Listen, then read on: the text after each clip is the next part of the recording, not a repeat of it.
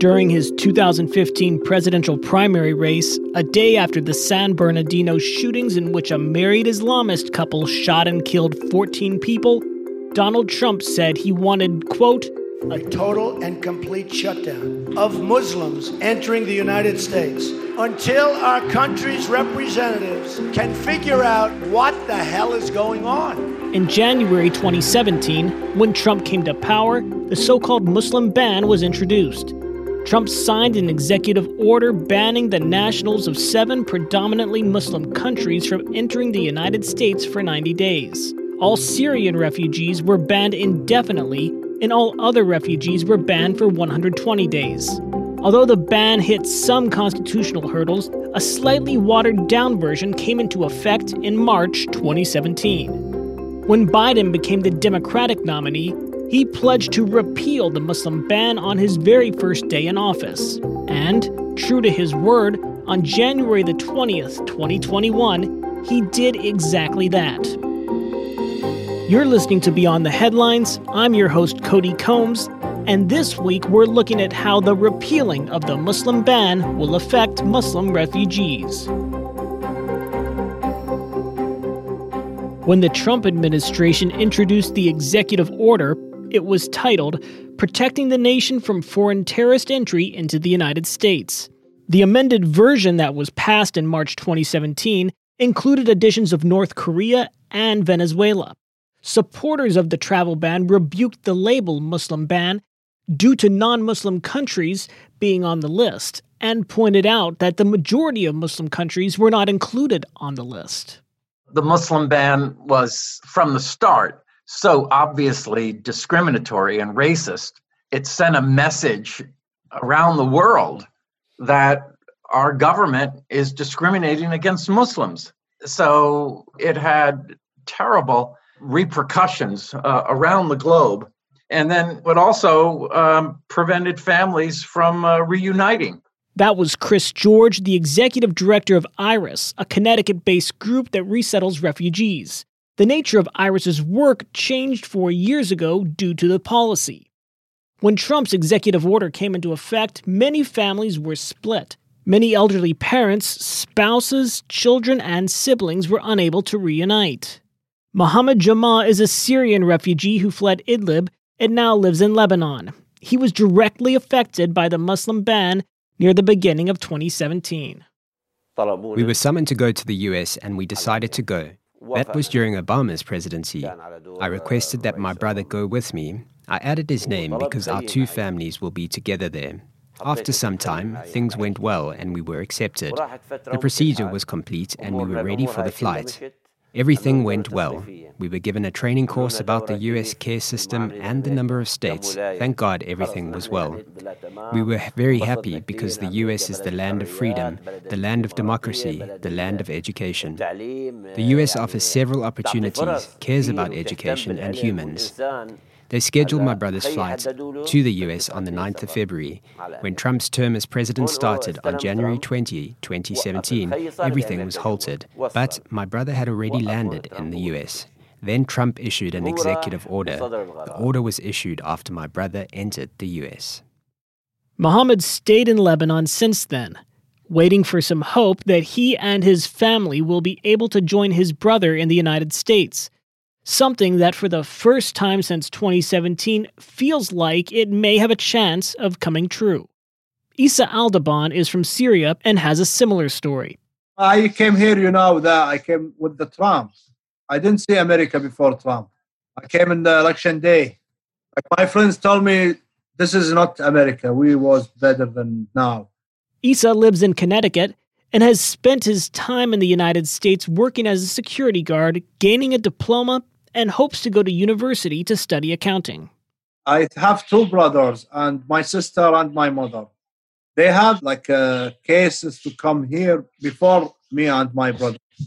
And they pending for nothing. They are done with everything. But when Trump stopped all no more refugees to come to US, they just stuck there.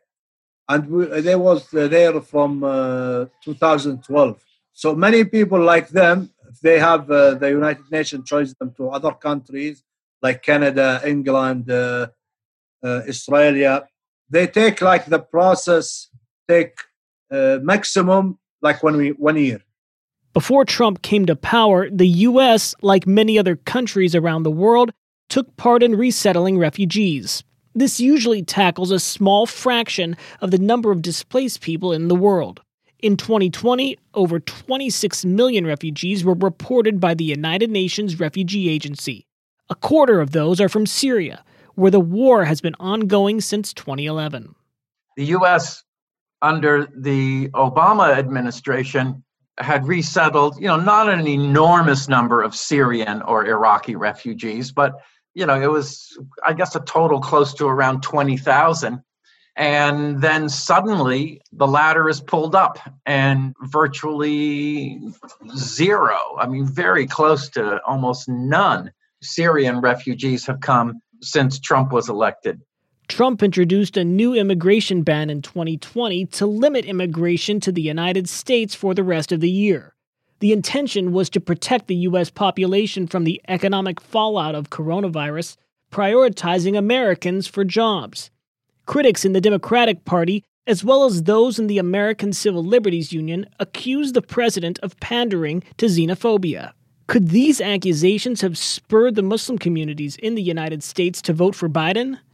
Layla Ali works for Muslim Women For, a North Carolina-based grassroots organization. I think it's just a testament and I think a right response to the huge numbers of Muslim Americans that went out to vote for him and, the organizations and community leaders that stood behind him and worked super hard, hours and days and weeks and months to get, our communities out to vote. But it's also something that I think is a good start and a good first step to seeing more progressive overall immigration policies and hopefully reform here in this country, as we're seeing like the different types of packages that he is revealing that has to do with immigration. And I think this, for a lot of me personally, I wasn't affected by the Muslim ban. I'm not from one of the countries that were listed on the Muslim ban, but I think it has affected Muslims and Africans and immigrants in very different ways, and especially for those that were directly impacted,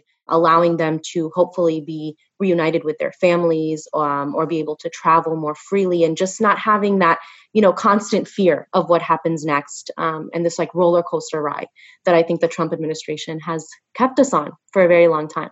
Issa feels there is an added benefit Biden offers him. I tell you, I am happy, the first thing, because this year I will be becoming a citizen.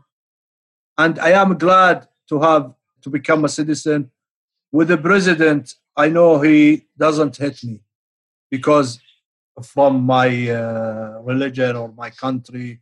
Trump, he said about the refugees, he said they are terrorism and they come here to do something bad.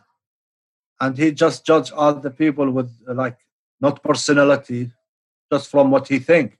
So I am glad to become a citizen with this president. We have a president who doesn't judge us from our colors or religion or where we come from, because you cannot judge all the people, like 2 billion Muslims in the world, because small group do something bad.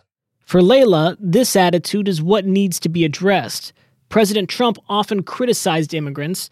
On his campaign trail in 2016, Trump said of people crossing from Mexico, quote, "They're bringing drugs, they're bringing crime, they're rapists, and some, I'm sure, are good people."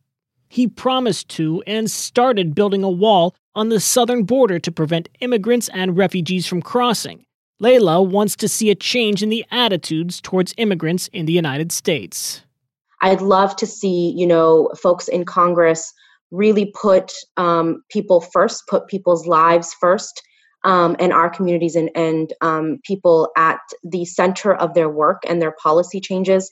I'd love to see, this package that was revealed and sent to Congress be passed, and not again a game that elected officials play with people's lives and their futures for their communities, for their families that have been here for years, for the 11 million undocumented folks that live in fear every single day that they get a knock on the door or have to drive their children to school or to the doctor's office, something more permanent, more sustainable, more lasting that protects them. And never again do we see something like the Muslim ban, ever again. The U.S. allowed the Muslim ban to take hold and kept it in place for 4 years. Layla Ali does not see Biden as the resolution to all problems at hand. I think that time and time again, when it comes to different administrations that we have experienced as Muslim Americans, as immigrants, I think that there is a lot of promises that have not been kept throughout the way. And I think not enough has been done for our communities and our people to make sure that we are protected, to make sure that we are safe here and abroad. This repeal of the Muslim ban that we saw and President Biden's decision to do that is great, but we also have to realize and understand and recognize that undo the damage and harm that has been done to the folks that have directly been impacted by this ban. For the folks that were denied visas, their applications have been denied or have to go back and have them be reconsidered. They lost so much time and opportunity to, get the health care that they need, to be with their families, to go to funerals, weddings, whatever else. But so a lot of damage has been done, and this doesn't really reverse it. But it is, again, a good first step. For Chris George, he and Iris can get back to work. For Iris, we will return to what has been our core work for most of our existence, which is resettling refugees. We have the resources and the capacity to resettle more than 500 refugees every year.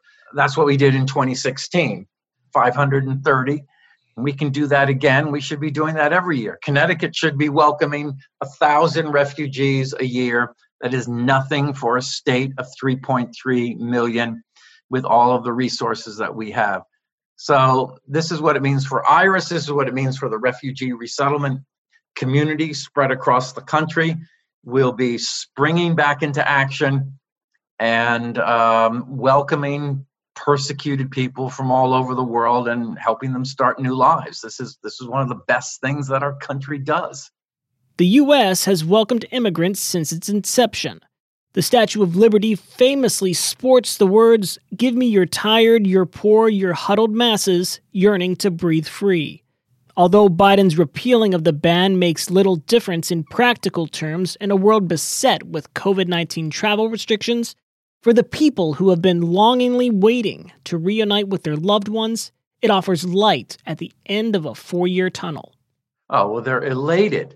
I mean, imagine being separated from members of your family for 4 years. So they're relieved that their loved ones are going to be able to join them. And then on the other side, refugees who have been sweating it out in refugee camps or running from one safe house to the next in the dangerous war zones where they live, there's now hope that they'll be able to leave and have a life in a safe place. Issa's mother is in Jordan.